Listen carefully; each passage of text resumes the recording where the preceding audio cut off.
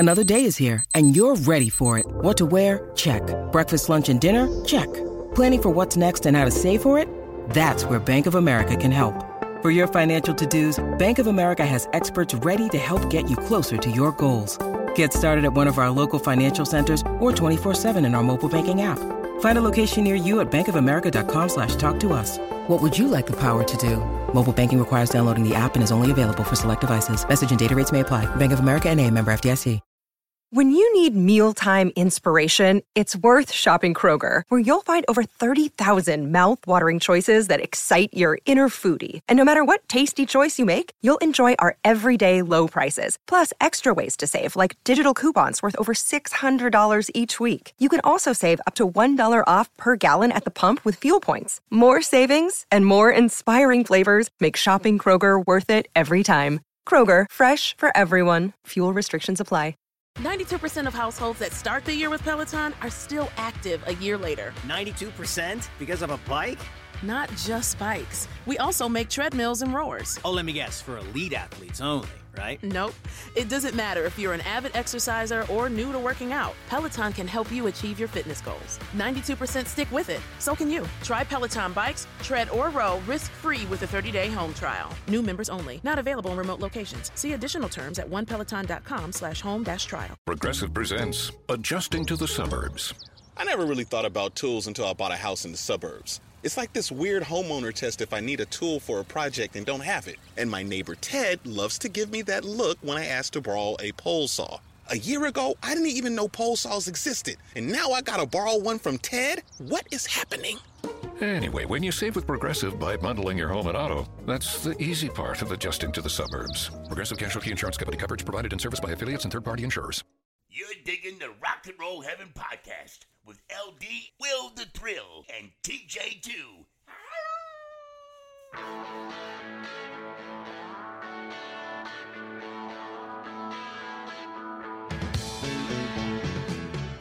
Hey guys, welcome to Rock and Roll Heaven, the podcast where we talk about the lives, careers, and deaths of famous musicians. I am your host, LD. Along with me for the ride, as always, is TJ2 the Deuce. Was that a whoopee was cushion? That you falling asleep? Hello? I'm sorry. Hey, wait, hang on, wait. Oh, nice. It sounds like you hit it off the bottle with a golf club. That was quite a crisp open. Which would be quite a feat if you could do that. Glad you're awake. I am okay, quick story. On a golf course once, I had bottles of beer that I thought were Twisties and they weren't. And we didn't have a bottle opener.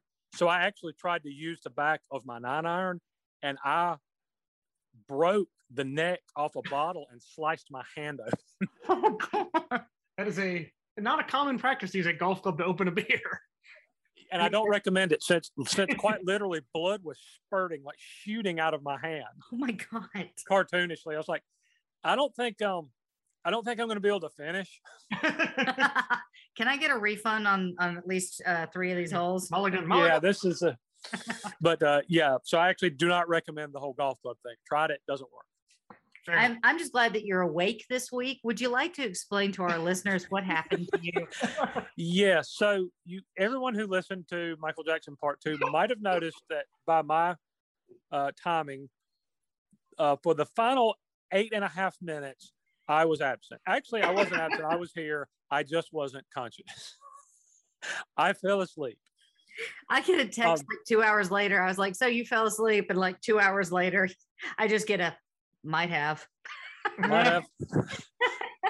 Well, either that happened or you died or you were kidnapped or something happened. First of all, having listened to the show now, I sound like I hammered down a 55-gallon drum of Quaaludes right before we started.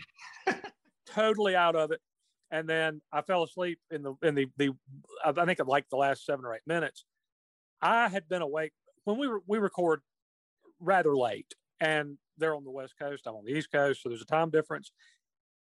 We were well past 1 o'clock in the morning when we were getting to the end of that episode. I had been awake for 20 hours and had a 13-hour workday, which I concluded with a 4-hour city council meeting. Oh my God. Yeah. I was brain dead from the jump. Well, what's the best part was, I think at the beginning of that episode, I even said like something about you falling asleep in the lap, like Michael Jackson Part 1. You're like, nope, but I'm going to stay awake this whole episode. Yep. No, you didn't. How'd that work out? By the way, since you did not ask, the beverage of choice tonight is one I've never had. It is called Rind Over Matter. Oh, clever pun. Beer puns are always good. Wheat ale with lemon and orange zest, and it's either going to be great or completely suck ass, and I'm not sure. You will have to tell our other co-host, which is Will the Thrill. Greetings and salutations. Ooh, that was a hearty sound. It was. And that sounded like you pulled a stuck drain out of a bathtub. Almost as satisfying too. Now, what are you drinking? This is the Golden Road Wolf Pup Session IPA. Did I get that for you? Yes, you did. It's a local beer. Look at me. Absolutely. Look at me doing. Ooh! This Rind Over Matter is tasty. And as you guys know, I am drinking tea, and it's not just any tea. It's actually Tiesta Tea, who is our generous sponsor for this episode. Just so you guys know, I placed an order with Tiesta Tea using our promo code RockHeaven15, and I saved a bunch of money, and I ordered the 2 relaxed teas that they've got, which is the Nutty Almond and the Chamomile Lavender. And so we've had both of those, but the Nutty Almond is surprisingly amazing. And I will tell you, as someone who struggles to get to sleep, because LD knows my hours are kind of weird and I get up early and I don't fall asleep very easily, this stuff helps. Yeah, I have that problem too, Will. Yeah, and you solved it by staying up for I struggle to fall asleep. Yeah, so if you guys want some incredible loose tea, you guys have to live loose. Tiesta Tea is absolutely amazing teas, and I'm not just being like a sellout here. I legitimately love this tea, and they've got amazing deals online right now. You can get Cyber Week specials, you can get variety packs, you can get gift packs, you can get teaware. Actually ordered the Brewmaster, which is this amazing filtration system. I cannot wait to get it. It's coming in the next couple of days, so I'll let you guys know about that. But yes, look, we would not shill for something that we didn't like. And LD and I, both being Southerners, there are two things. There are 2 things that we will not do. We will not acknowledge Coy and Vance as Duke boys, and we will not lie about tea. That's accurate. That is the truth. That's accurate. Coy and Vance, my ass. Yeah, they're like the shimps of. Yes, they're shimps. They're shimps. Sorry, kids. That's a kind way. And it basically that's the point when it basically turned into like Mayberry RFD. It's like, get the hell out of here, Howard Sprague. Oh man. So you guys, again, try Tiesta Tea. They're incredible. You can get 15% off at checkout on your order if you use our code RockHeaven15. That's going to be in the show notes down at the bottom. If you guys are interested in that, try them out. They are incredible. Tea, I'm actually sending some tea to T, so he can actually enjoy some nice hot tea. So it'll be TT. My brother's a child. Boy. So we need to acknowledge a couple losses that we had in the music community. We had some I'd say a couple of really terrible ones. Yeah, we had songwriter David Frishberg pass away. Frishberg.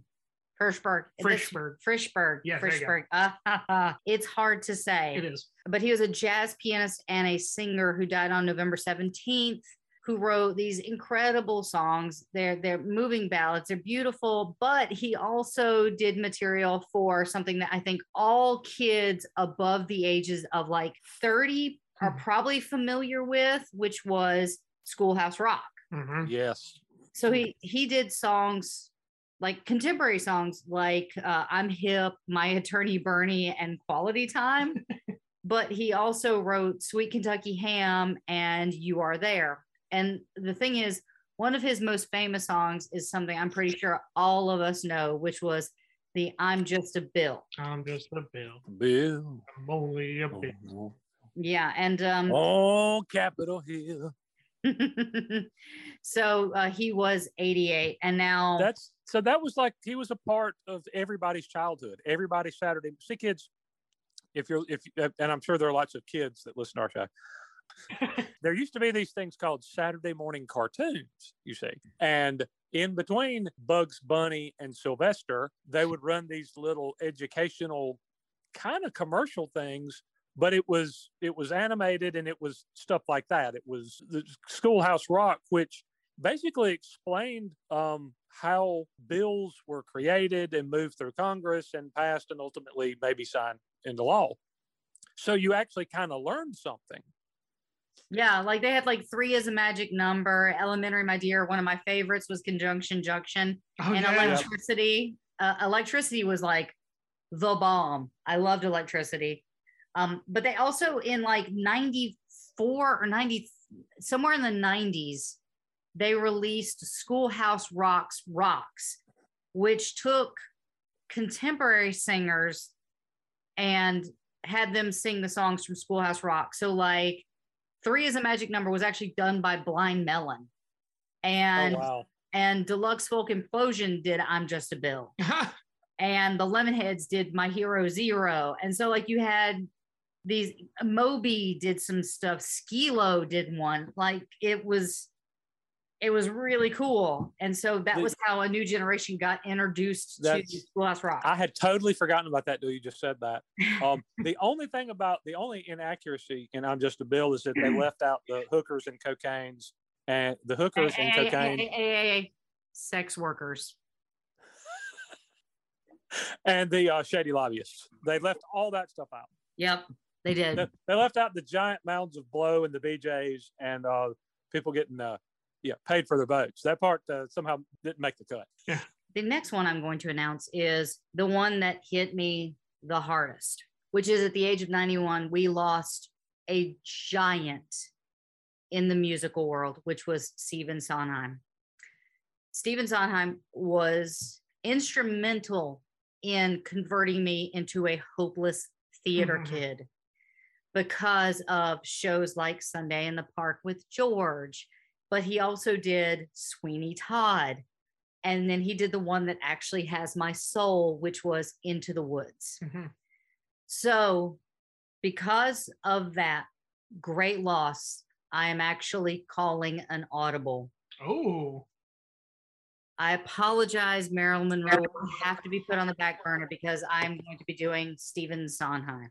Oh, wow. So this is the second time that we've had an audible exercised, because the way we did this is last year we had a draft. We all picked 4 artists, and that's who we were going to do our series on this year.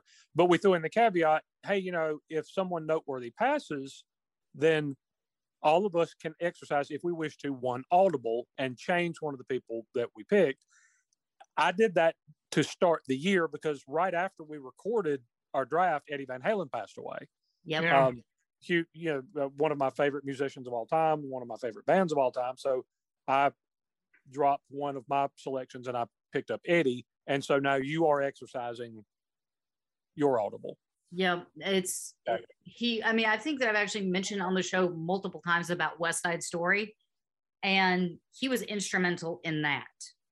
And there's actually going to be a new version of that coming out December 10th. And so, we just watched Tick, Tick, Boom, which was about Jonathan Larson, and Stephen Sondheim played an intricate role in making Jonathan Larson as passionate as he was about musical theater, and he gave him that boost that he needed to finish his work.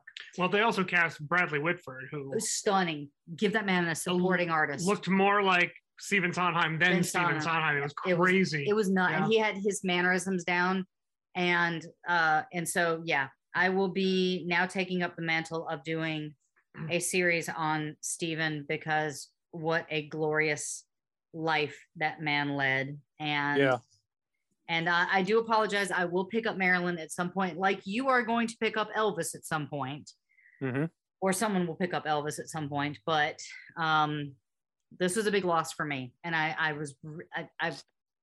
I legitimately screamed when I heard that he had passed. And I'm sure. And the thing is, as interesting as the Marilyn series would have been, she did sing, and you did actually find, I think, a record that had some of her songs on it.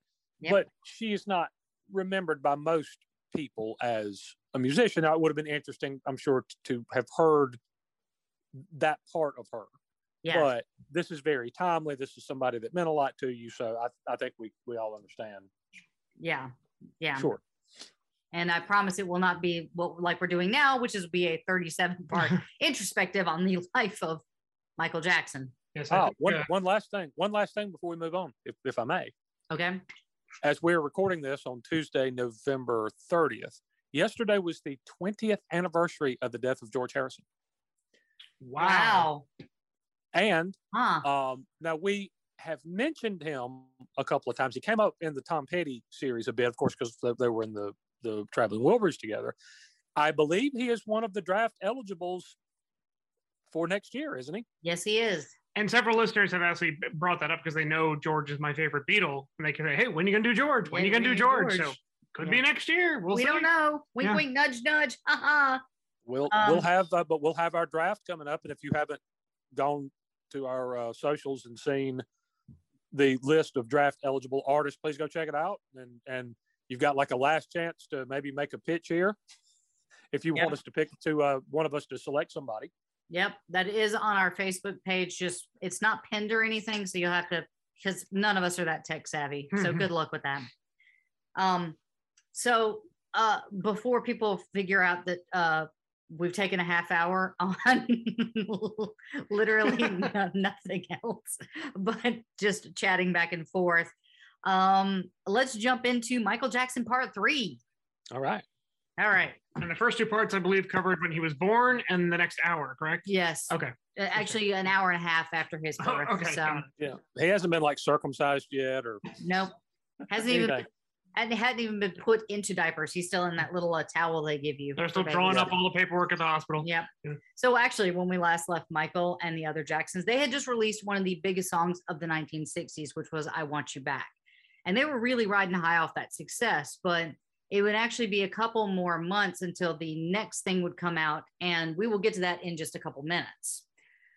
Now, with all this going on, October 1st, 1969, he and his father and brothers were being shuffled from one hotel to the other. And I'm assuming that was pretty seedy hotels, which, by the way, me and Will looked up what we thought was that hotel that we mentioned last week. And if it's the same one, oh boy. So that one was here in LA? Yes. Oh yeah, that place was. Any place that still advertises that they've got cable TV and HBO is, just no. Because here's the thing, everybody has HBO now. My phone has the app. HBO. Yeah.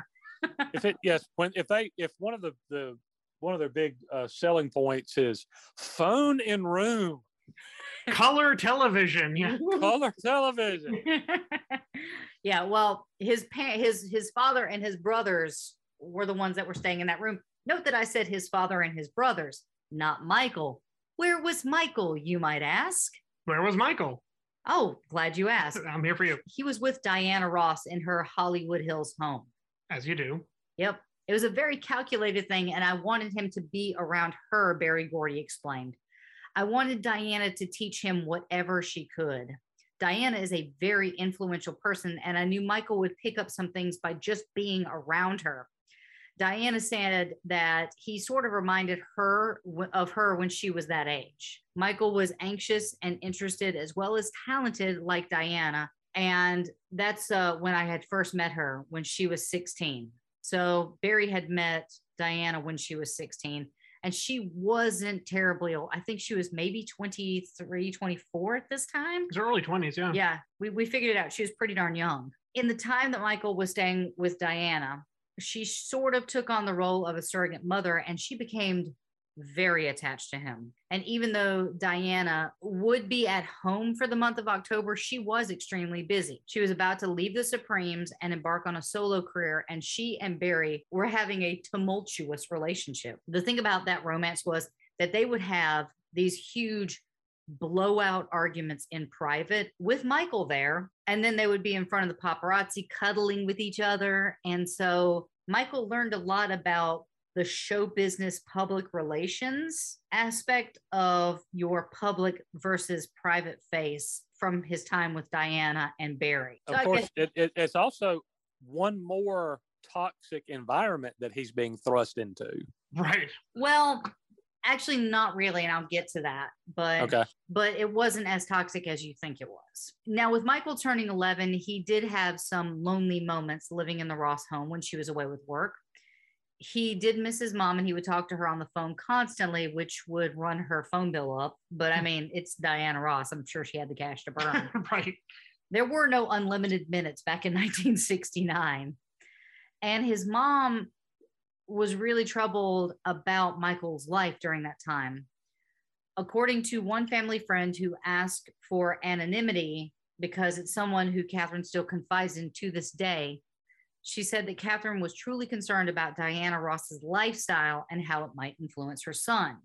She didn't want her son to be corrupted by Diana or the show business or her circle of friends. Because you guys have to remember, Catherine was a devout Jehovah's Witness. And so that life of excess goes against what the church teaches, because you're only supposed to give your money to the church. Like, you know, have a home, have food, you know, clothe yourself. But when it comes down to it, like, your money should be going to the church. So knowing very little of the real Diana, she only saw someone who she thought was egotistical and self-absorbed. And so she was actually really afraid of what Diana was teaching her son. And add to the distress about what was going on in the household, Diana seems to be really reluctant to speak to Catherine directly. So when Catherine would call to check on Michael, she would have to talk to one of the household staff if Michael wasn't available, because Diana usually wouldn't come to the phone. So, I mean, like, you can see, like, that would be kind of stressful. You don't know what's going on. You see that your son is living with this megastar, that you only see her public persona. You know nothing about her personal life.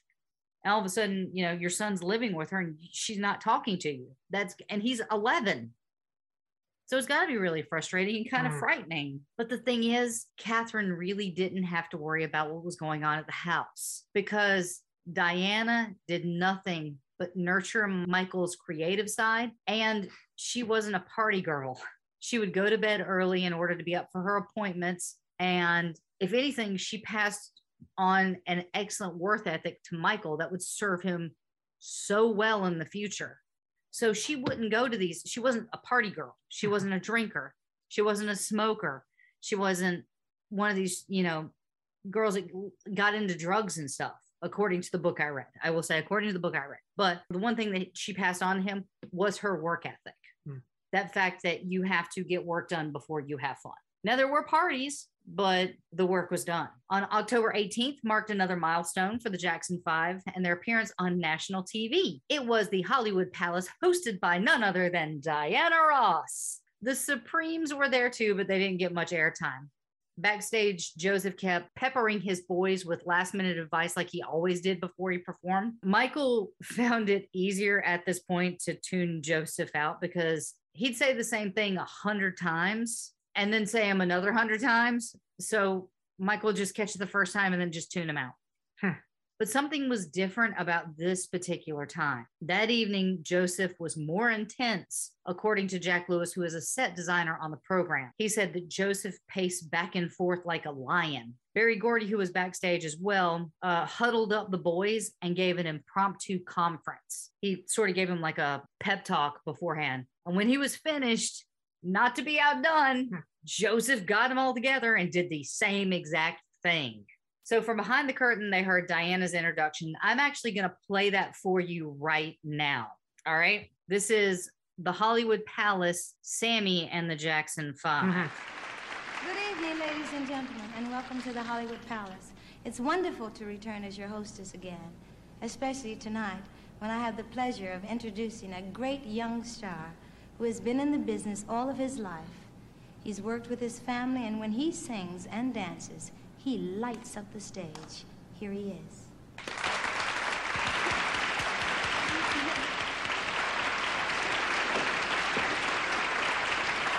Thank you for that marvelous introduction, Diana. And now, ladies and gentlemen, I would like to... Why are you staring at me? Well, because I wasn't introducing you. And you know, I don't want to lie to you until I can think of a real good one. Well, what's the matter? Well, you see, I was introducing someone else. Let me tell you something. Now, you said young, been in show business all his life, and lights up the stage. Now, you want to tell me who's young, who's been in show business all his life, and lights up the stage except me and Ed Sullivan? Well, there's one other. Who? Michael Jackson in the Jackson 5.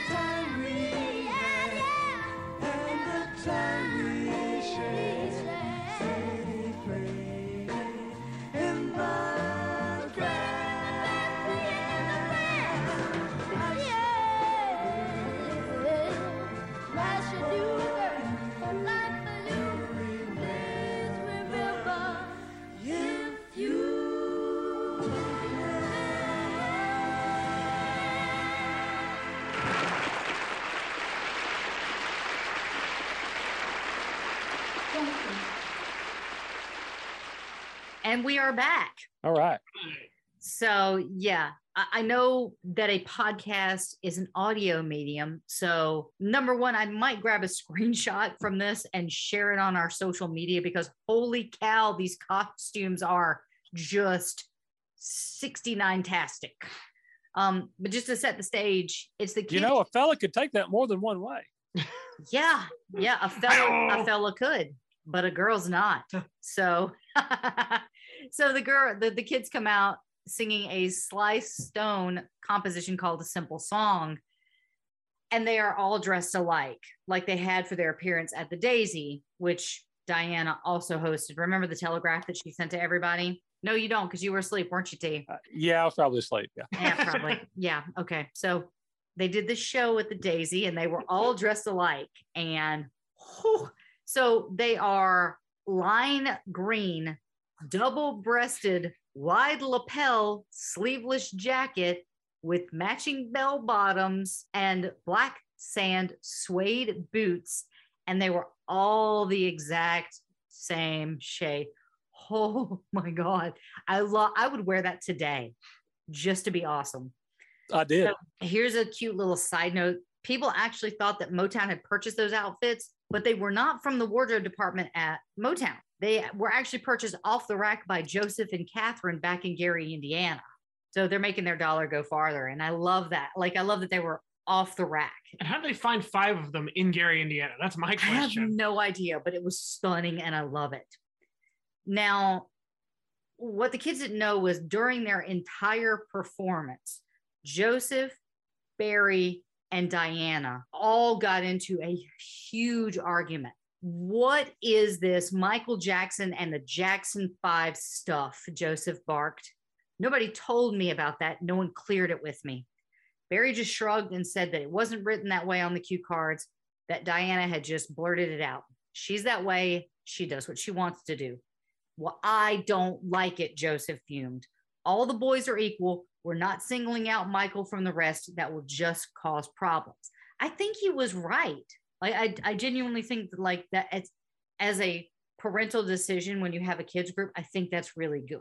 Yeah, and he's done obviously some questionable things, but this seems to be one of the more stable decisions that he's made. Yeah. And then really, when you have any band, take the family aspect out of it, when one person starts getting all the attention, it can cause problems within the band itself. Well, look at No Doubt. No Doubt, the Bangles. Fergie with the Black Eyed Peas. Yeah. I mean, like, just something as simple as that one clip of the video during Walk Like an Egyptian tore an entire band apart. You know, and the whole video for Don't Speak is literally about the relationship that Gwen was having with her band at the time, even though it was about her ex-boyfriend. Right. Who is also, because that actually isn't that actually reenacting what really happened when they did the cover of, it wasn't Rolling Stone, it was another music magazine. Oh, I wish I knew. I'll look into it, but I can't remember off the top of my head, but they were featuring No Doubt, and they cropped everybody else out, and it was just Gwen on the cover. Was it Billboard? It wasn't Billboard. We'll figure it out. But it was at that point that Barry said that Joseph was wrong and that Michael was obviously the star. Joseph got even more angry. And I feel like that's a person you don't want to piss off. Mm-hmm. Yeah. And again, he countered with, no, they're all stars. And that's when, again, Barry shrugged and said, it's too late now, which he was right. Like, the damage was already done. And it's really interesting that there's a cute little bit at the beginning of the clip I played where she's doing her introduction of what you think is the Jackson 5. And then Sammy Davis Jr. comes out. And he's also another person we've actually covered on this very podcast. Not since Sammy Davis Jr. has the world seen such an amazing child performer. The thing was that Michael Jackson seemed so much more mature beyond his years that when he got behind the microphone, no one could honestly understand how a kid this age could grasp the kind of emotions that he was portraying in songs like Who's Loving You. Like, a kid that's 11 doesn't know what real heartbreak is, but Michael could convey it. In his own words, Michael said, I got to tell you the honest to God truth. I never knew what I was doing in the early days. I would just do it. So frustrated with the limitations and images of being purely seen as a hit singles band and having their last two albums fail, the group actually split up in 1969. Don't worry, I am not talking about the Jacksons. I'm talking about Manfred Mann's Earth Band. Ladies and gentlemen, our Manfred Mann's Earth Band reference to the podcast of its hat is fat. If TJ2 was a Muppet, that's how it would sound. Wow. Manfred Earth Band, yay! All right, and folks, at this time, I just want to say, on a serious note, we understand that there are multiple iterations of the Manfred Mann's Earth Band, including Manfred Mann, Manfred Mann's Chapter 3, and the Manfred Mann's Earth Band. But for the sake of this podcast, they all go under the same umbrella, because technically I do believe that this was the end of Manfred Mann's Chapter 3, which is weird because that's only the second iteration of the band.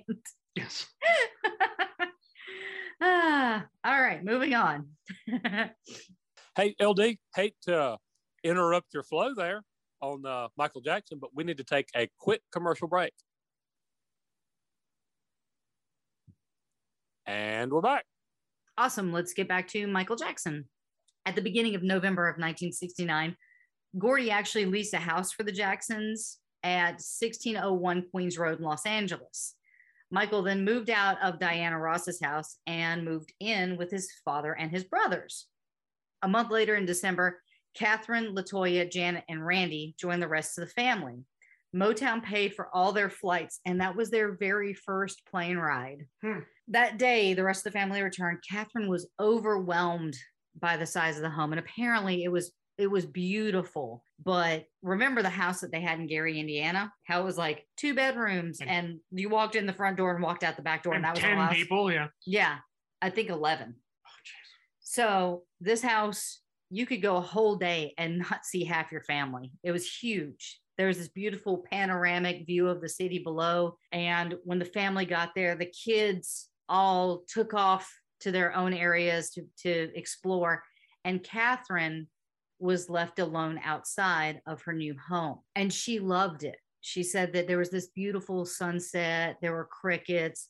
There was the smell of jasmine in the air. And while she was enjoying this couple of minutes alone, she stood outside and someone from behind her, an unfamiliar voice said, "Lovely, isn't it?" She turned around and she was face to face with Diana Ross. She said, "Miss Jackson, I'm so happy to meet you. Your kids talk about you so much. They are just the best." And she was really happy to hear her kids being praised, but couldn't help but wonder why Diana Ross was at her house.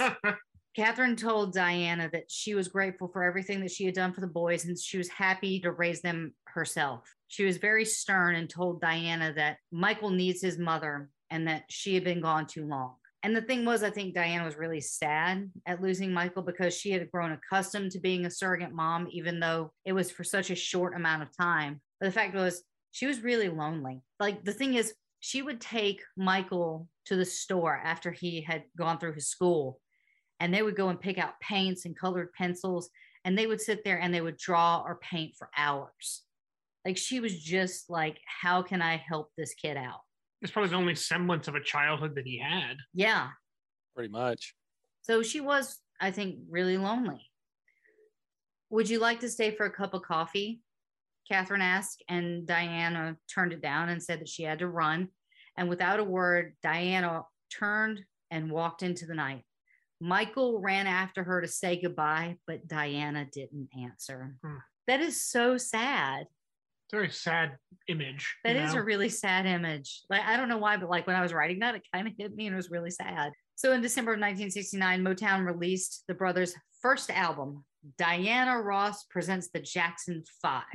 It would go on to sell almost 700,000 copies, which is an amazing number for her debut album. In Britain, it peaked at number 16 and remained in the top 100 for 4 weeks. And here's something ironic. In the liner notes, Diana Ross wrote, "But when I think of my own personality of honesty, I think of something being straight out, all there on the table, the way that it is. That's how I feel about the Jackson 5. The kids who I discovered in Gary, Indiana, they've got great talent." Diana concluded, above all, they're honest. Unlike me, who claims that I discovered them. Yeah. Like, remember what we talked about last week? Or, I mean, you listened to the episode, so you know that there were at least 2 other people in line that could claim that they discovered the Jackson 5. Right. The kids didn't think that was right. There was a picture of the kids holding their instruments, but they didn't actually play on the album. The fact was that Barry didn't think that they were good enough to play their instruments on the album, so it didn't seem right to me, Tito grumbled. "Look at this part," Tito said. He pointed to Diana's line about discovering the boys. "That's not true either. Bobby Taylor was the one who discovered them." So Bobby Taylor was in Chicago at the Apollo. He was the Apollo guy. Okay. Yes. And he was the one that found them. So, like, Mr. Keith or Bobby Taylor could have been in line for discovering the Jackson 5 in front of Diana Ross. Now, don't get me wrong. Diana seems like a wonderful person. Mm-hmm. She seemed like she genuinely cared about the boys and she took really good care of Michael. So I don't have anything bad to say about that. This makes me wonder, though, did she even write that? Good question. It could have come from Barry. Could have been, yeah. You know, because they're presenting this album as, the name of it was what, Diana Ross Presents the Jackson 5 or something. Yeah. So that's exactly maybe that's just part of the sell job of kind of creating the illusion. But it's entirely possible that Diana had nothing to do with those liner notes. Yeah. But that's the thing. It's just a way to promote and market the band and that record. But look at the effect that could have on a kid too, psychologically. Yeah, but they didn't care.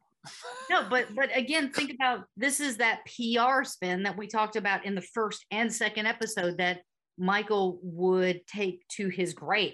I object. The music industry has always taken very good care of artists when they first hit the scene. Just listen to our episode on Jim or Tom Petty, or Eddie Van Halen. TLC. No, not them. I may have to rescind that remark. You know what? Let's move on. Yeah. But my point is that they're basically using Diana Ross because she was a huge name at the time to piggyback the Jackson 5 off of. So I would almost bet she didn't even write that. It was part of the entire illusion and the promotion that Motown was putting together to launch them. And that's the thing. Berry Gordy knows how to spin. That's the thing. He knows how to spin something because he has done this for so long. So having Diana say, I feel like this about the Jackson 5, that is tantamount to, somebody like Tony Bennett saying early on that I love Lady Gaga. You have an established artist saying that these kids that are up and coming are somebody that I respect. That gives them even more credence. And I'm not saying that, Tony Bennett made Lady Gaga. I'm just saying like he brought her to a different demographic just before anybody jumps on us. And I love Tony Bennett and I love Lady Gaga. She is a queen. Okay. Anyway, later on in the month, on December 14th, 1969, the Jackson 5 were on the Ed Sullivan Show. They had already made one public appearance, but come on, dude, it's the Ed Sullivan Show. That is like the mark that you had made it. And I don't think that anybody has ever really talked about this, but he's not exactly what you would call a great host. Like No, he's really not. He was really stiff and didn't smile a lot, and he would mispronounce guests' names or what's funny is if you go back and watch a lot of older shows, you didn't actually have to be good at television to be on television back then. Yeah, the bar wasn't very high, was it? It was not. And I think when I was younger, I would often get Ed Sullivan and Richard Nixon confused. They're very similar. They look alike. Yeah, they're that chin for days. I'm mean, sorry. Yes. And you think anybody can do this? Well, the reality was anyone did. Yeah. Who was the guy that hosted Rock Show? Was it Don Kirshner? I think that's right. Yeah, Don Kirshner. Very similar. Yeah. Like he was not a compelling host in any way. It's just kind of there. Yeah. I mean, but the thing was that Ed Sullivan carved out this very specific niche, and he had brought on, the Beatles. He had brought on Elvis. Like he had made the careers of these because he brought them to America, or he brought them to the masses. I think he's the prime example of don't be the smartest guy in the room. Bring in from the outside. Yeah. So speaking of not being the brightest person in the room, once when Smokey Robinson and the Miracles were on the show, he actually introduced them as Smokey and his Little Smokies. Like the sausages? I think so. Which is Lil, right? We learned that the other day. The little it's LIT apostrophe L. Yeah. Little Smokies. Little Smokey. I've got his new album. It's really good. Little Smokey. Yeah, it's a Little Smokey. So good. Isn't that right? And I'm satisfied that has to be some rapper's name, doesn't it? Probably. Well, I know that there was Pop Smoke, which was he actually passed away a couple of years ago, and that really rocked the rap and R&B community. So like he should definitely be on our list too, because he was pretty darn but Lil Smokey is alive and kicking. Probably. I hope so. Somebody Google it. If only we had the collective knowledge of the entire internet. I have a device. Well, while you look that up, I'll keep going. So Sullivan introduced the sensational group Marlon, Jackie, and Michael, flanked by Tito and Jermaine on guitars. They started in with their rendition of Sly Stone's song Stand. They were dressed in a variety of mod clothes purchased off the rack in Greenwich Village by Suzanne DePasse. We talked about her. She was very influential in the early days of the Jackson 5. DePasse, say it. DePasse. And again, Michael was singled out as the star. He had on this little cute magenta hat, and I'm pretty sure we've got pictures of that. And that just makes me so, he's got the tiny little head, and he's got a little hat on, and I just want to squeeze his cheeks. I'm sorry. Like a little Carmen Sandiego? Is that what you're going for? I'm sorry. Yeah. As in tradition with his guests, Sullivan engaged in some minimal banter, but soon turned his attention to a member of the audience and introduced to the folks at home one Diana Ross as the person who discovered the Jackson 5. Huh. She stood up and took a bow. It was awkward, I think. So now it was a very difficult task for Motown to follow up the Jackson 5 with a number one recording with another chart topper. So it's like, that's a hard word to say, chart topper. It's rough to come up with like that 1-2 punch of really good songs. Like, what in your mind, what do you think of as the last artist who had like that 1-2 punch of incredible songs? I'm trying to think of in terms of like albums, actually, but not just albums. Songs. I'm talking about like songs, like just like 2 massive back-to-back hits. Yeah. I would say either Lizzo or Billie Eilish. Billie Eilish is a really good guess. Yeah. Maybe Lady Gaga. I don't know. I mean, that's actually who I was thinking of. I don't know if I've got Gaga on the brain or not, but like, I think she might qualify. But when she hit, like, she was hitting Just Dance and Paparazzi and Telephone and Poker Face, and she just had that bam, bam, bam, bam, bam. Everything that she was turning out was like number one hits. And prior to that, probably Madonna, maybe. Yeah.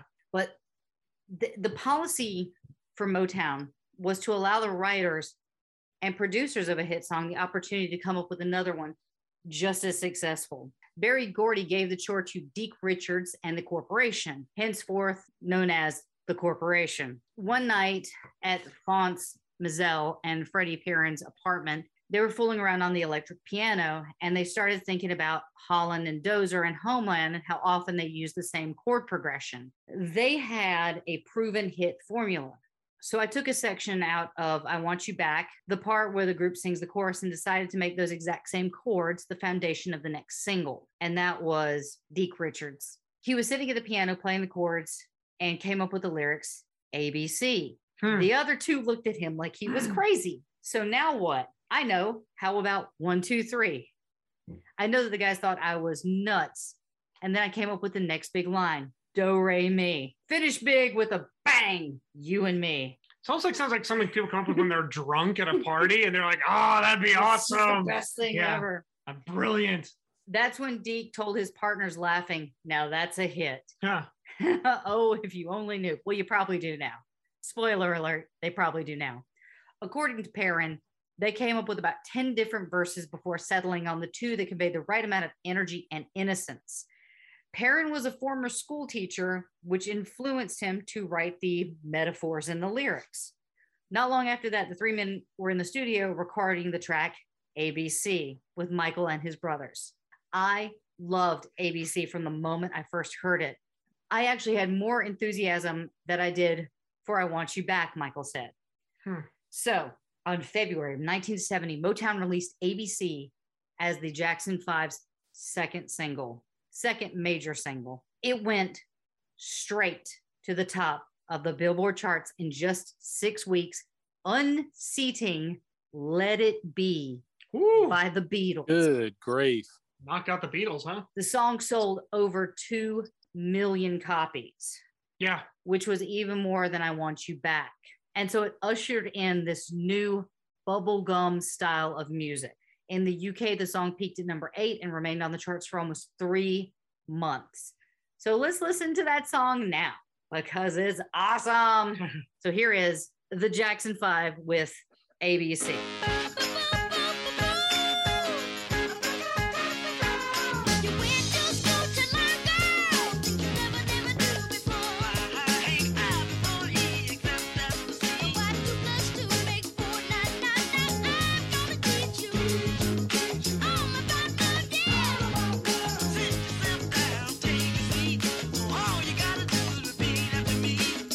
ABC, easy as 1, 2, 3.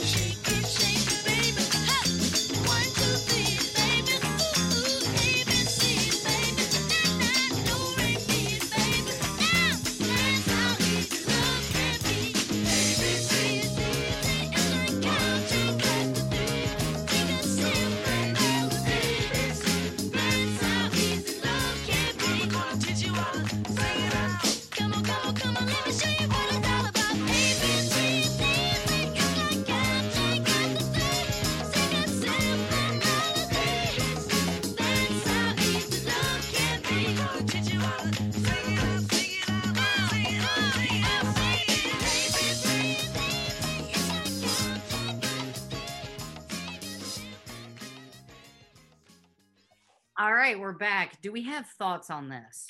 Yes, I have a prominent thought. Yes. My brother's been drinking. Well done. This will be my final comment on this matter. Actually, it was really cute because when I was doing my research for this episode, I found a clip on the Carol Burnett show of them doing the song with Carol Burnett. Oh my God, you showed that to me. Yeah. It was so funny. It was so cute. But the thing is, they had an earthquake in the middle of the show. Did they actually have one, or was that okay? I think there was actually an earthquake in the middle of the show, unless a camera guy just got taken out halfway through. But yeah, it was. If you can find that on YouTube, it's really cute. It's also like 9 minutes, so I wasn't going to play it here, but you know, just so you have that in the back of your mind. There you go. Now, armed with the knowledge that you gave us before you played it, I mean, musically, it does sound an awful lot like I Want You Back. It really does. Very close. It does. Almost verbatim, frankly. Well, the thing is, they say there's 3 chords and you can write a hit song, and there have been several skits. The Axis of Awesome. The Axis of Awesome being one of them. This is like every pop song is these 3 chords, and it is hilariously accurate and kind of sad. But yeah, I mean, it does sound a lot like I Want You Back, but that's what people wanted. And so Barry kept asking, what about a follow-up? What about a follow-up? He wanted a third one to keep the momentum going. They were cutting the track for the third song at the Sound Factory in Hollywood. It should also be noted that Barry never came to track sessions, but he came to this one. And he listened to the song for about 15 minutes and said, I'm not worried. You guys have another hit. And that was it. The third song was The Love You Save, which was released on May of 1970. And it was another terrific teeny bopper song with Michael at the helm. And it sold over 1 million copies. And now that I'm thinking about it, musically, it sounds very similar to the 2 predecessors. Yes, it is. It's almost 2 million. It's yeah, they also, I was incorrect. They sold close to 2 million copies. Mm-hmm. It wasn't over 1 million. It was almost 2 million. That is an understatement, what I just said. So would they have been considered one of the first boy bands? Yes, absolutely. Along with the Monkees. Fair. Yeah. Like that idea of you have this construct of guys that are out there with personalities, not just people that are singers, you know? Right. You go out there and you have a shtick, like the Monkees were doing stuff. I honestly consider the Monkees the first boy band. Now, there had been other musical acts that featured young men or ones who age-wise would have been considered boys still. I mean, Michael's 11 or 12 years old at this point, but they were actually, and I don't mean this as a knock at the Jacksons, but you know, they like the Beatles, they were real musicians. Not that the Jacksons didn't play their instruments, but it sounds like, at least in Berry Gordy's eyes, and he would know more about music than I am, they can get by live, but they're not playing in the studio. Exactly. And they're not writing the songs. You know what I mean? And that's more what I think about when I get in my mind of what a boy band is. Yeah. I mean, they kind of paved the way for what I would consider like the next kind of benchmark in boy bands, which was the New Kids on the Block. Yeah. Well, there were a few in between there, but yeah, that would have been one of the next really, really huge, blow up huge ones. Yeah, I'm actually going to get to that in like 2 seconds about what happens right after they hit it big. So okay, hold on to that thought for about 4 sentences. So copies of The Love You Save came up a little short in comparison to the sales of the last 2 singles, but it was still a huge hit. And the song gave the Jackson 5 the distinction of being the first group of the rock and roll era to have their first 3 songs top the charts. And again, they knocked the Beatles out of the #1 spot. They did it twice? They did it twice. They dethroned the Long and Winding Road. So they pushed it out of the #1 spot. And all the kids were really proud. And the fact was they had helped pioneer a new sound for a new decade. It was the first time in recorded history that a bunch of kids made that many hit records. And when they started, there wasn't much way in comparison when it came to this family band kind of dynamic, but that was about to change because, of course, the music industry sees something that works and they're like, let's get 1,000 of these. You had the Osmonds, you had the DeFranco family, you had the Partridge family, you even to some extent had the Brady Bunch. And the Osmonds were already around and doing a very similar style of music, which was like barbershop harmony and crooning. But as soon as the Jacksons hit and other groups started getting notoriety, they kind of switched into soul music really fast. Yeah. I was going to say, though, I really can't think of another group that was comprised primarily of African Americans until like New Edition, maybe. Oh, yeah. I mean, these are, you're talking about, the Osmonds and all these other folks. I mean, yeah, they were probably ripping generally off the Jackson Five, but there still was something that made them a little bit unique and stand out from the rest of these that were getting thrust forward at this point, I would imagine.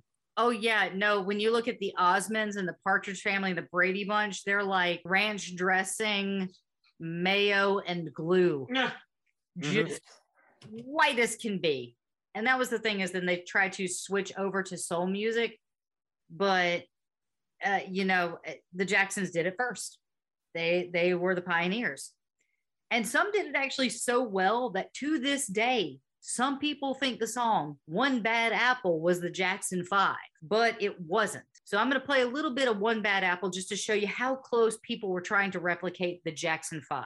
Now, I'm only going to play like 30 seconds of this, so don't get too comfortable. We will be right back. So here is One Bad Apple.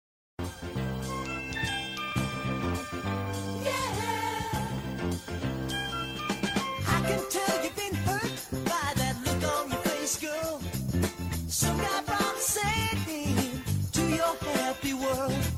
You need love, but you're afraid that if you give in, someone else will come along and suck it to your game. One bad apple don't spoil the whole bunch, girl. Oh, give it one more try before you give up on love. One bad apple don't spoil the whole bunch, girl. Oh, I don't care what they say. I don't care what you heard.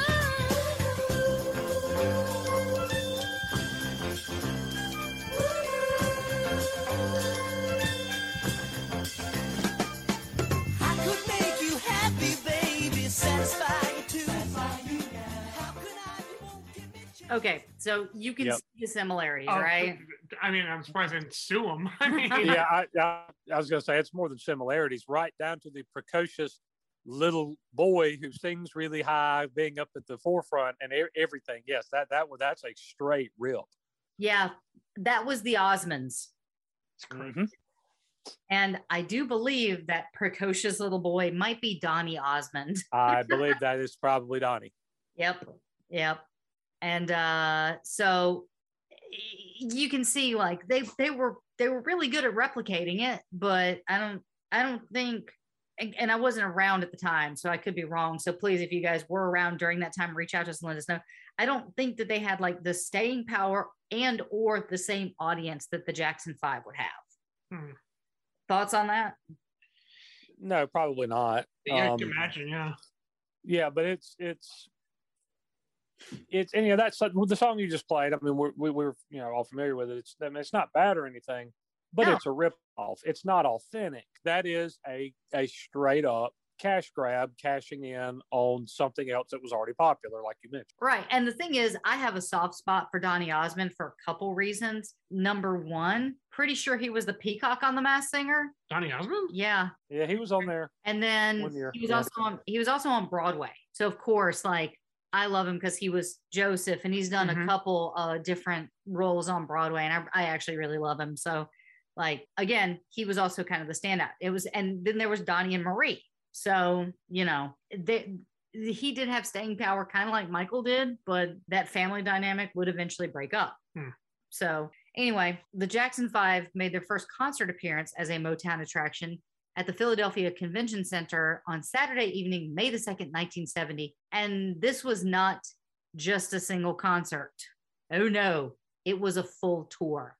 The brothers performed in U.S. cities such as Daly City, Boston, Cincinnati, New York, and broke venue attendance records along the way. The concert schedule for Buffalo actually had to be canceled due to death threats being made on Michael Jackson's life. Wow. He's 11, 12. What are you doing? He is a child. What are you doing? Ugh. Anyway, 9,000 fans were refunded their money as a result. No one could have guessed how popular these kids would become in barely 5 months. More than 3,500 screaming fans mobbed the Philadelphia International Airport, hoping to catch a glimpse of the Jackson 5. The cops had to be called out to protect the boys. The same event happened at the next concert, where 100 police officers had to form a line backstage to get the boys in safely. They had a 3 motorcycle escort limousines, which managed to somehow miraculously get the boys back and forth from venue to the hotel in one piece. When they got back to the hotel at the night of Philadelphia, Michael actually broke down into tears. He said, "I don't know if I can do this forever. Maybe for a little while, but not forever." That is so sad. It was really sad. At this time, Barry actually moved them from their home on Queens Road to an even bigger house on Beaumont Drive. Liberace actually lived near them, as did Davy Jones of the Monkees, who we actually got to see a couple weeks ago at this point, and they were amazing. The 2 that are left, yes. The 2 that were left were amazing. So I have been in a room with 3 out of the 4 monkeys. Majority of the monkeys? I'm short one monkey. Monkey majority. Now, what was their next single? What do you think it was? After ABC? It was I'll Be There. Yeah, I was gonna say. It was I'll Be There. Okay. Okay. So if you guys well, know that at least broke the mold a little bit. It was much more somber and sweet and sort of syrupy and romantic, but yeah, it was still kid friendly. It was still kid friendly, but it wasn't essentially the same music with new lyrics like their previous 3 singles had been. Correct. This was a ballad. I mean, this was musically, this was a little bit of a change up at least. Because it wasn't written by the corporation. Right. It was actually written by Berry Gordy, Hal Davis, Bob West, and Willie Hutch. So you had 4 writers on the song, and it was a monster. The song was recorded by the Jackson 5 and released by Motown on August the 28th, 1970, as the first single from their 3rd album on the same date. Produced by the songwriters, I'll Be There was the Jackson 5's 4th #1 hit in a row after I Want You Back, ABC, and The Love You Save. Jeez. That is such a monster lineup of songs. Just on fire. Yeah. Making them the first group to have their first 4 singles reach #1 and the first Black male group with 4 consecutive #1 pop hits. I'll Be There is also notable for the successful single released by Motown during its Detroit era. This song was actually inducted into the Grammy Hall of Fame. In his autobiography, Moonwalk, Michael Jackson noted that I'll Be There was the song that solidified the Jackson 5's career. It showed the audience that they had potential beyond bubblegum pop. Said all music about the song, rarely if ever do you have one so young sing with so much authority and grace, investing this achingly tender ballad with wisdom and understanding far beyond his years. Michael turned 12 one day after the song was released. The most successful single ever released by the Jackson 5, I'll Be There, sold 4.2 million copies in the US and 6.1 million copies worldwide. Woo! It replaced Marvin Gaye's I Heard It Through the Grapevine as the most successful single released on Motown in the US, and it held the record until the release of Lionel Richie's duet with Diana Ross's Endless Love. And that song came out in 1981. So it held the record for about 12 years. For 12 years. I was trying to do math and I'm like, I don't know if I can do math right now. You could have taken right now off that sentence. I just don't know if you can do math. I mean, we all have strengths and weaknesses, and I think we know what yours is. Oh yeah. It's not math. Math is not my strong suit. So the song held the #1 position on the Billboard Pop Singles Chart for 5 weeks, from October 17th to November 14th, replacing Cracklin' Rose by Neil Diamond. Oh, Neil Diamond! Like a rose that song is so... Lay down, my baby. I listen to it. We can just perform it. Rock and Roll Heaven, thank you. Yeah. And then it was actually succeeded by a song that I actually adore, and it is a guilty pleasure of mine, It was replaced by the Partridge Family's I Think I Love You. Who we've covered, right? Yeah. Yes. I love that song so much. I remember that being the second choice as the Bonadouche. Yeah. I'll Be There was also a #1 hit on the Billboard's Black Singles charts for 6 weeks and #4 in the United Kingdom. The singles B-side was One More Chance, a song from their second album. So right now I'm going to play you one of the biggest hits from the Jackson 5. This is I'll Be There.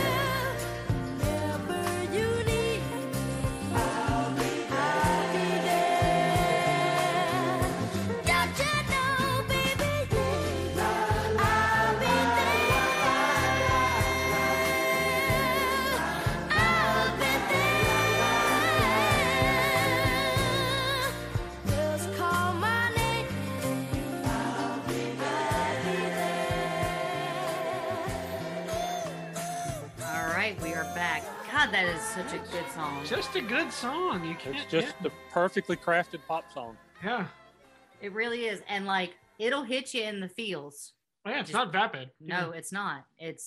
And given the subject matter, like the ability for Michael to grasp what he is singing and express that and have feeling behind that, like, holy crap, what kind of 12-year-old can do that? Like, 12 years old. It's incredible. So with the kids' success, they were really hoping that they'd be able to surpass Barry's expectations and then in turn be able to pay him back for all the effort that he had made for them. They really did look up to Barry. In October of 1970, the group took their act on the road again for additional days on the East Coast on a tour. 3 days in Texas were in jeopardy because the concert was opposed by the members of the Southern Christian Leadership Council, Operation Breadbasket, which just rolls off the tongue. Good job on naming that, guys. Wow. It was the organization dedicated to improving the economic conditions in the Black community. Dick Clark was promoting the tour, and the Breadbasket representatives felt that someone Black should have been hired by Motown. And he said, that is, Berry Gordy literally is like, that is ridiculous. Black, white, I don't care. What the hell's the difference as long as we all make money? Which I think is pretty much the whole, that just sums the whole music industry up. That sums up the entire music industry pretty much. But yeah, well, why do they have this guy doing it? Because it's Dick bleeping Clark. Yeah. Do you understand the reach that Dick Clark had at this time? It was insane. Yeah. And so the protesters had flyers printed up and they were prepared to picket at the concert site. And the press was just waiting for a scandal. So Barry told them to cancel. Tell them to cancel the whole goddamn state. They'll see Jackson 5 when they get some sense. And so the dates in Texas were canceled. And the fact was that the Jackson 5 were bigger than any race issue. Berry Gordy said later on that nobody can tell me how to run those boys' careers. Black, white, I make the decisions. This is my group. And I'm pretty sure that Joseph Jackson had a couple words with him about that. Yeah. Now, they finished the year off with a song called Mama's Pearl, which was stylistically on par with everything else they had done. They had left Deke alone this time to come up with the lyrics for the song that they had called Guess Who's Making Whoopee with Your Girlfriend? A working title, I presume? Oh, after Berry Gordy got a hold of them. Yeah, it was a working title. They basically wrote a song about girlfriend swapping. And all right. It is an understatement to say that is not exactly the idea that you wanted to put upon a 12-year-old. No. So they changed the lyrics, but not the music. They didn't change the track. They just changed the lyrics. And in a short time, they had come up with Mama's Pearl. And they followed up Making Whoopee to Your Girlfriend with another feel-good hit, Shooting Heroin into Your Balls. Yeah, that's a lesser known hit. Yeah. What, like to whom did that make any sense? Hey, the 12-year-olds that have sung the kind of candy corn, white bread, little pop music, let's have them do one about swapping. I can't, like, what in the hell? We have a great new song called I've Decided to Become a Furry. That's a thing?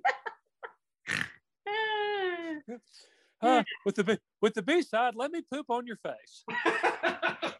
R. Kelly already did that. Anyway. Oh my goodness. No, he just covered it later. Oh God. Oh, to the folks at home, I'm sorry. Sit on my face and tell me that. Okay. It's time for you to go to bed, sweetheart. Okay, good night. I'm sleepy. So, like I said, they had them change the lyrics to be more friendly for a 12-year-old. Oh Lord. Oh goodness. Now, when they released the song, it only went to number 2 on the Billboard chart. But number it went 2. Oh God. At the sound of the tone, it will be 9:48 on the West Coast. Ding. All right, I'm good. All right, breathe. Breathe. Okay. Oh my God. If you Google Little Smokies, the first thing that comes up is, do you have to cook them? Do you? And well, do you see them? We're just shoveling them out of a bag into their mouth. I don't know. I would just say the ideal way to do them is to put them in a pot on the stove on simmer with some barbecue sauce in them. I would agree. That actually sounds very good. Yes. So, eat them with toothpicks. Amen. So this song did go to number 1 on Cashbox, but number 2 on the Billboard. But Barry was satisfied. Now, the year 1971 started out kind of sentimental. On January 31st, the Jackson 5 returned to Gary, Indiana. And at this time, Jackie was 19. Tito was 17. Jermaine was 16. Marlon was 13.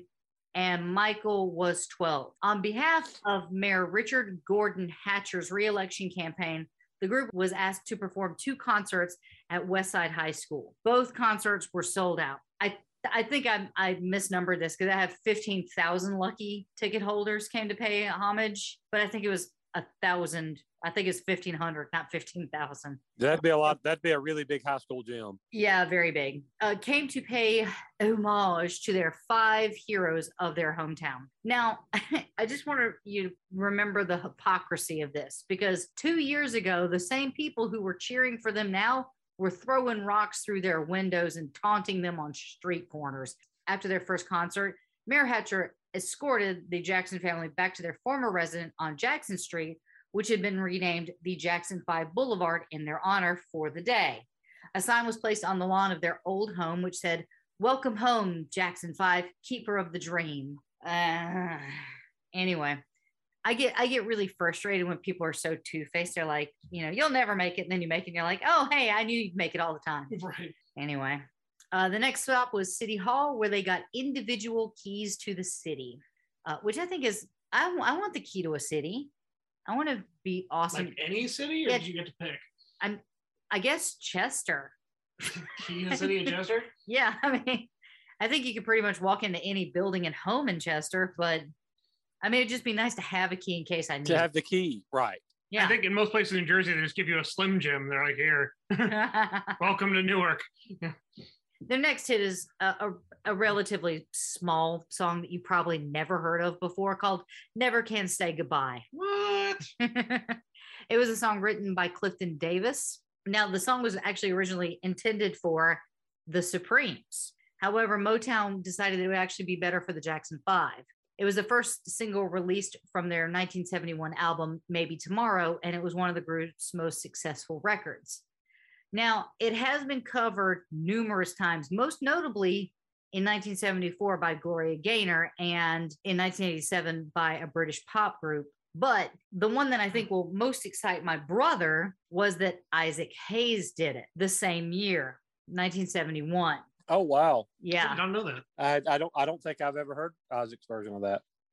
Yeah, we'll have to look it up later, but he released it on his album Black Moses. And I would be interested in listening to that, because I think this family is a big fan of Isaac Hayes. And I've actually been to an Isaac Hayes concert. I got my photo with him. It was awesome. Loved it. And he was such a performer, and he had so much charisma. I loved him. I thought he was great. Now, it was released as a single. This version reached number 5. Now, this is Isaac Hayes's. Reached number 5 on the Billboard R&B chart, number 19 on the Easy Listening chart, and number 22 on the Hot 100.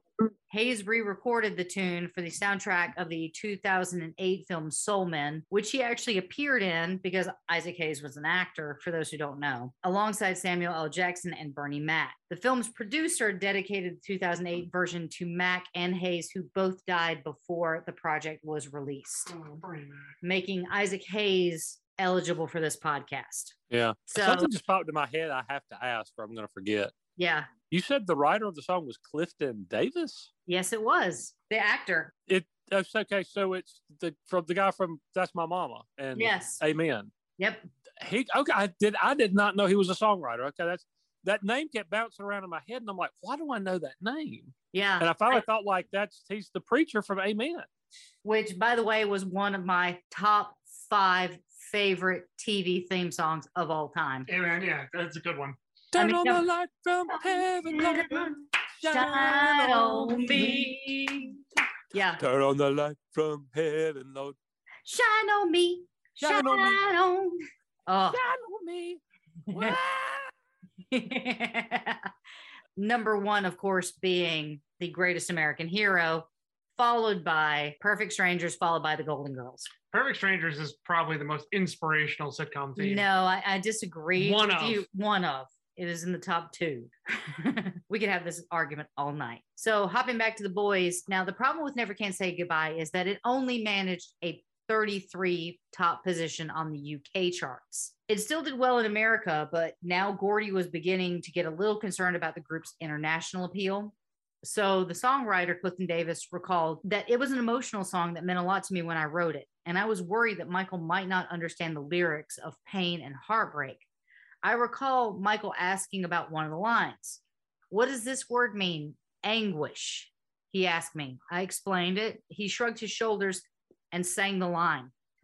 There is anguish. There's doubt. He sang it and I believed him. And that came from Clifton Davis, the actual songwriter. So wow. In May of 1970, after the Boys returned from another national tour, the Jacksons moved into their large estate at 4641 Havenhurst in Encino, California. This house is actually still home to any of the Jacksons that aren't Michael or Janet. Like the rest of the family, I think, pretty much still lives there to this day. Wow. At least some members do to this day. I can't be certain. I didn't go and like knock on the door and ask. I don't know if they'd appreciate that. So Joseph and Catherine purchased the property for $250,000. They moved into their home the day after Catherine's 41st birthday. She actually asked Joseph not to sell their home in Gary just in case the family's fortune took a turn for the worse and they all had to move back to Indiana. I do not know how they thought everyone would fit in that house again. The thing is that Joseph didn't sell the house. He decided to rent out the property, and now it's worth roughly $100,000. What? And is still owned by the family to this day. How is it only worth that? I don't know, because I don't know if legacy translates to land property prices. I don't know either. I don't know, but the family still owns the house. But $100,000 is not a lot for a house. Area. It is not. 250,000 this day is not that bad. Yeah, but I mean, and I don't know if maybe it's not in a great part of town, or maybe it's a tiny house or something. But just just because the Jacksons live there may not. That would give it appeal to certain people and increase the value. But in terms of actually increasing the value of the house, I don't guess that would really do anything. You could probably sell it for more than 100,000 just on the Jackson lived here alone. But that's not going to change like the appraised value of it. Correct. Right. Yeah. I mean, you could probably swoop in with $1 million and say, I want to buy this house. But the fact is, like, I don't think the family would sell no matter how much you were going to give them. Well, if they haven't yet, then I would presume they're probably not going to. Yeah. Adding to the folks living under the same roof was Johnny Jackson and Ronnie Ransford. They moved into the house as well because basically Joseph was worried that not living under the same roof as them was going to be bad for them because they'd have the drinking and the smoking to deal with. And so you got all the entire band is now living in the house with Janet, LaToya, Randy, and Catherine. So the whole family's there. Hail, hail, the gang's all here. So the Jacksons are becoming more and more famous, and something called Jackson Mania started to take hold. The Jacksons' phone number would have to be routinely changed by the phone company literally every month to guard against anybody on the outside having it. Nonetheless, somehow the number always got out. One time, a girl from Newark, New Jersey, I know that place, called to talk to Michael at 2 a.m. Yeah. Literally the day after the new number was assigned. So she called at 5 a.m. It's impressive. That is dedication. Like a mental level of dedication. And Joseph's 5-minute phone call rule would remain. And he was not afraid to literally use a strap on any family member who broke that rule. And I'm assuming, and maybe I'm overstepping and someone will yell at me, but I feel like maybe he probably did it to Ronnie and Johnny as well. Like, I don't know why, but I get that feeling like if they had broken the 5-minute rule too, they might've gotten the strap. I don't know. At this point, though, a couple of the Jackson 5 members, I mean, these are not little children anymore. I mean, they're grown men. They're almost 20. They're adults. I mean, they're adults. They're late teens. I mean, at a certain point, do you start swinging back or? I don't know. Yeah. Well, I mean, remember in the first episode, I talked about how Michael was the only one that would kind of stand up to Joseph. Maybe they just been so cowed by him for so long that it just sticks even in adulthood. I don't know how that works because we didn't have to deal with that, fortunately. But yeah, I mean, you would think though at a certain point you're 19 or 20 years old and the testosterone's pumping and daddy pops you with a strap, you might pop him back. Yeah. There is a chance. Yeah, there is a chance. And this is about Michael, and these episodes are about the Jackson 5. And yeah, I mean, from all accounts that I understand and from what I've read, Joseph was a monster. And the fact that I haven't talked much about the abuse that the kids were under at the time were because they weren't in the 2 books that I read.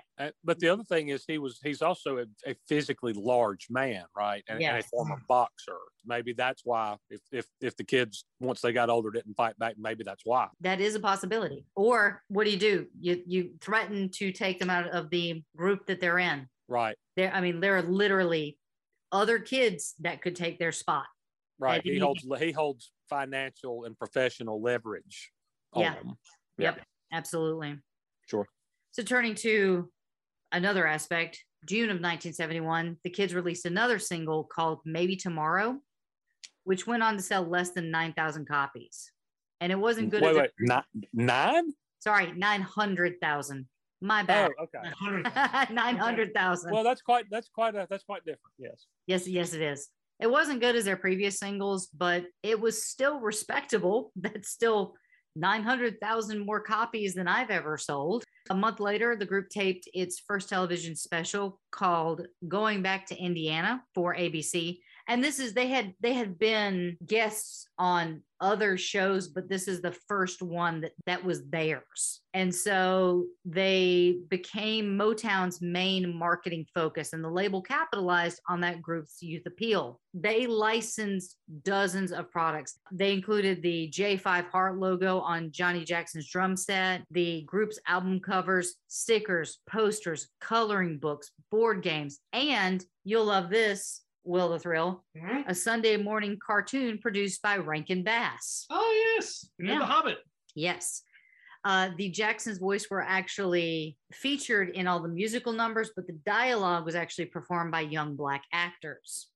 The mania got so bad that when they performed a tour that summer, they did 50 shows, which is like the longest series of one-night performances they had done. And their biggest wish was they wished that they could finish a show because they had a really good ending, but they never got to do it because people would rush the stage at the end of the show and they would have to be like swooped away by security. Oh, wow. At Madison Square Garden, August of that year, the show had to be stopped after only 2 minutes.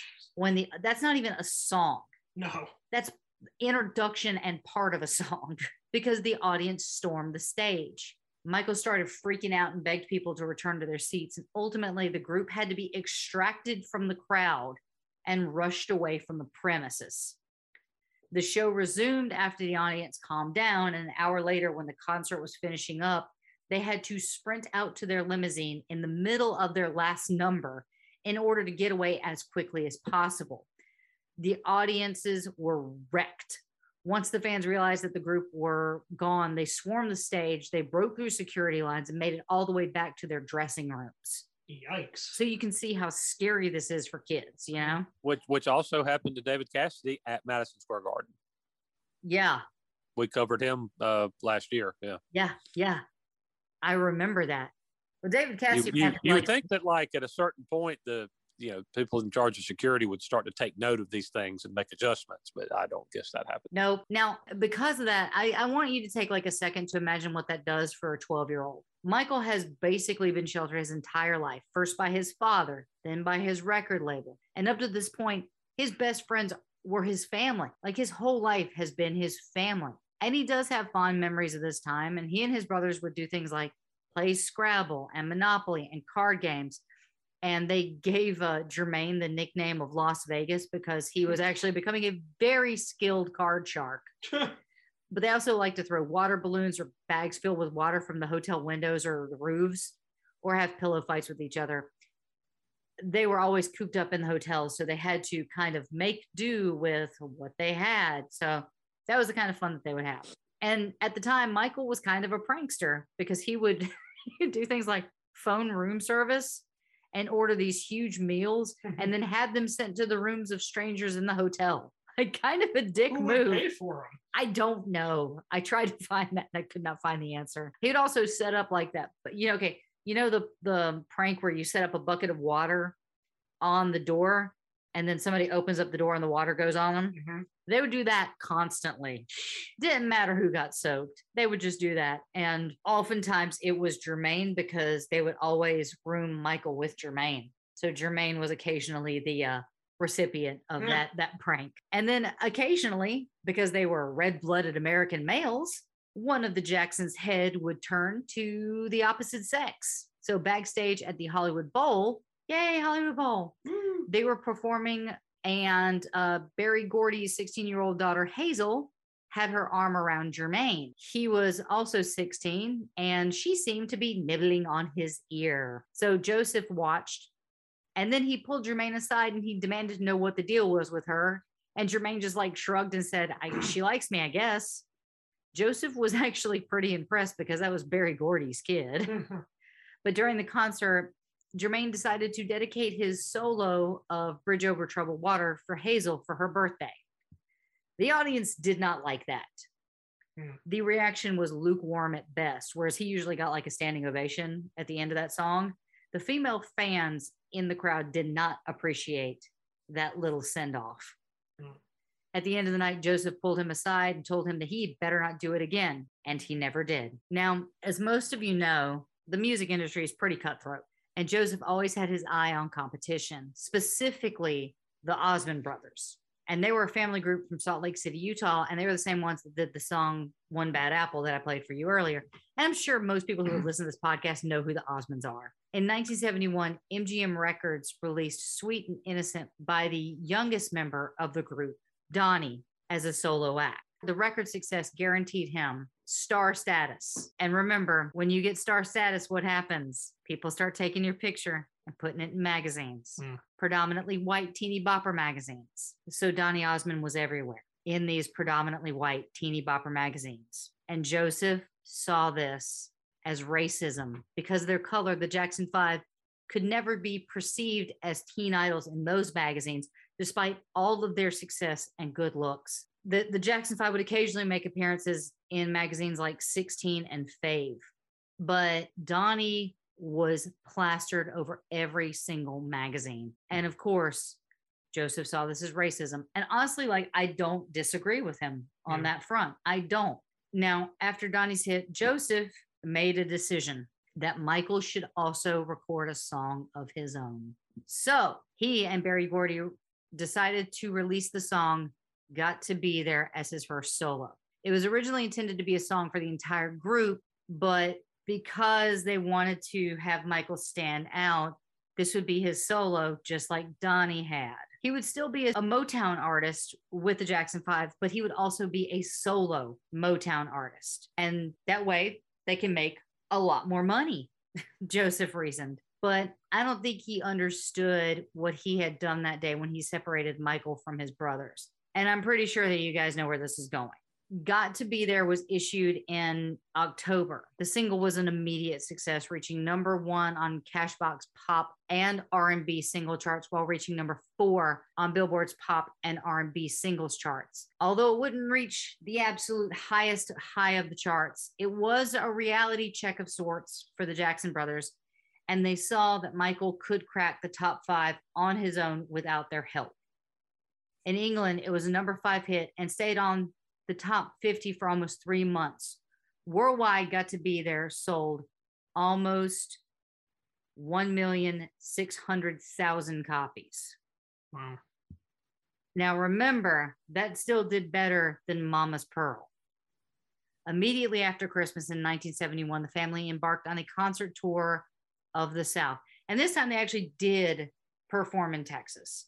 A reporter had arranged for an interview prior to the concert in their hotel, but that was interrupted when a massive crowd broke in to their hotel room, literally broke the door down, screaming, "Michael, Michael, Michael." Tito went out into the hallway hoping to quiet them down. And then when he opened up the door, the girls broke it. Like they busted in. And they did not see any of the other Jacksons. They were there for Michael. Now, you know, if you saw this happening, you might be like, dude, what the hell? You know, but it didn't really seem to affect the other brothers. They didn't seem too jealous.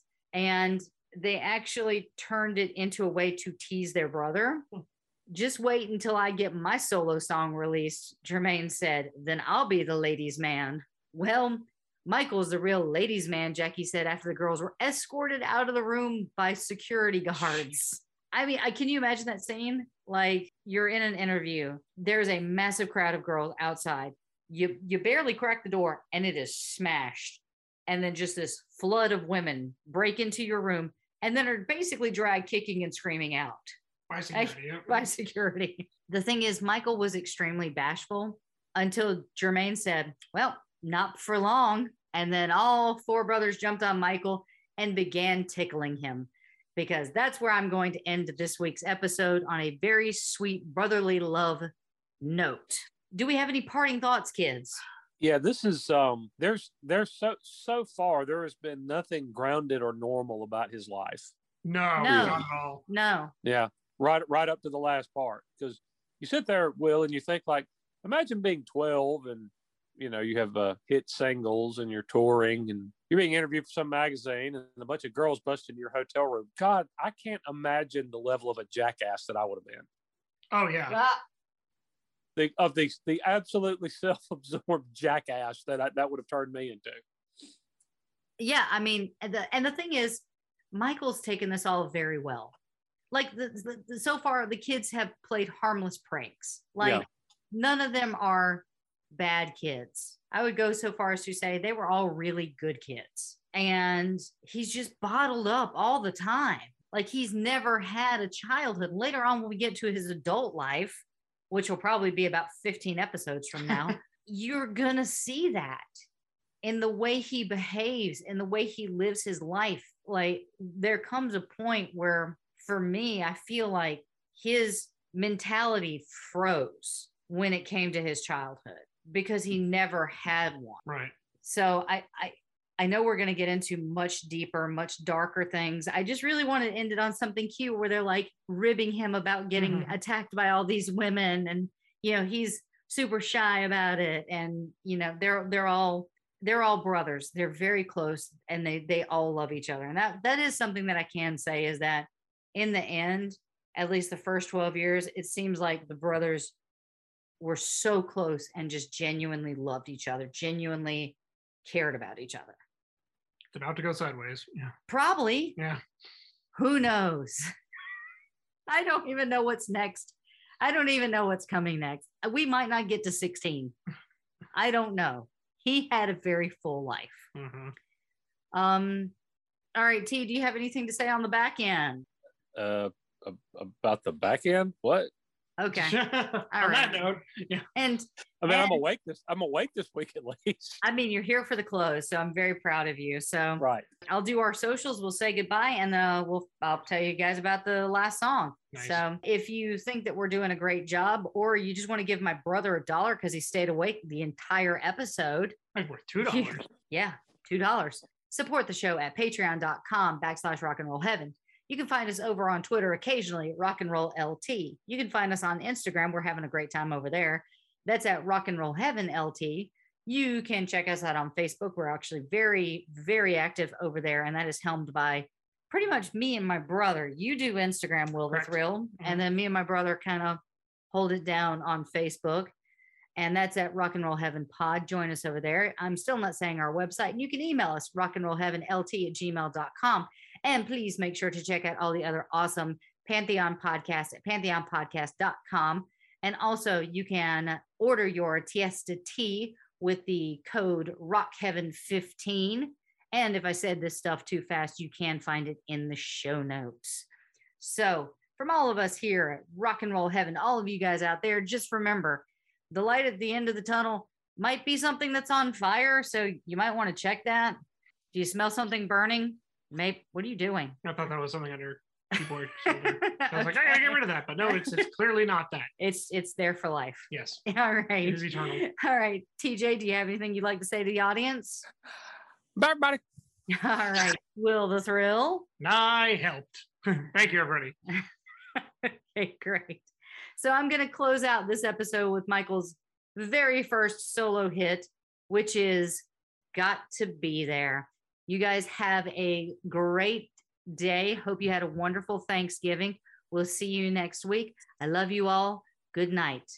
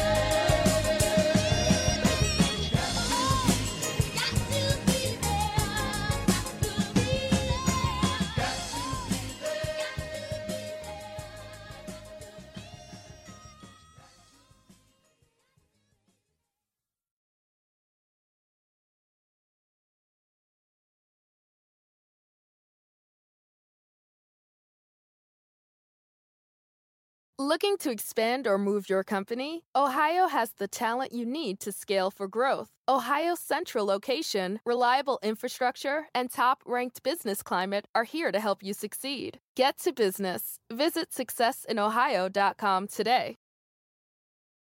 It's not easy being the one everyone counts on to keep your operation running, no matter the weather or supply chain hiccup. But we get you, Raymond in Buffalo, Maria in Miami, and Jules in Troy. Taking control of everything that's under your control. At Grainger, we're here for you with high-quality supplies for every industry, plus real-time product availability and access to experts ready to help. Call, click Grainger.com, or just stop by. Grainger, for the ones who get it done. It's NFL draft season, and that means it's time to start thinking about fantasy football.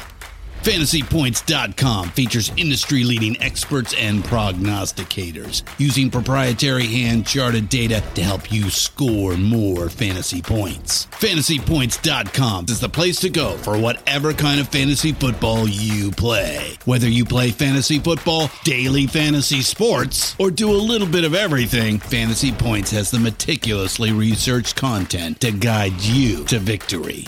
And why wait for the fall? Fantasy Points also covers the new spring football league, the UFL. Join the guru, John Hansen, Scott Barrett, Joe Dolan, and other massive names in the fantasy football universe with an exclusive offer. Use code Pantheon for 15% off any Fantasy Points package, including the all-in package, with access to every article, tool, and data nugget that Fantasy Points has to offer. That's FantasyPoints.com and code Pantheon for 15% off at Fantasy Points. FantasyPoints.com, code Pantheon. Score more fantasy points.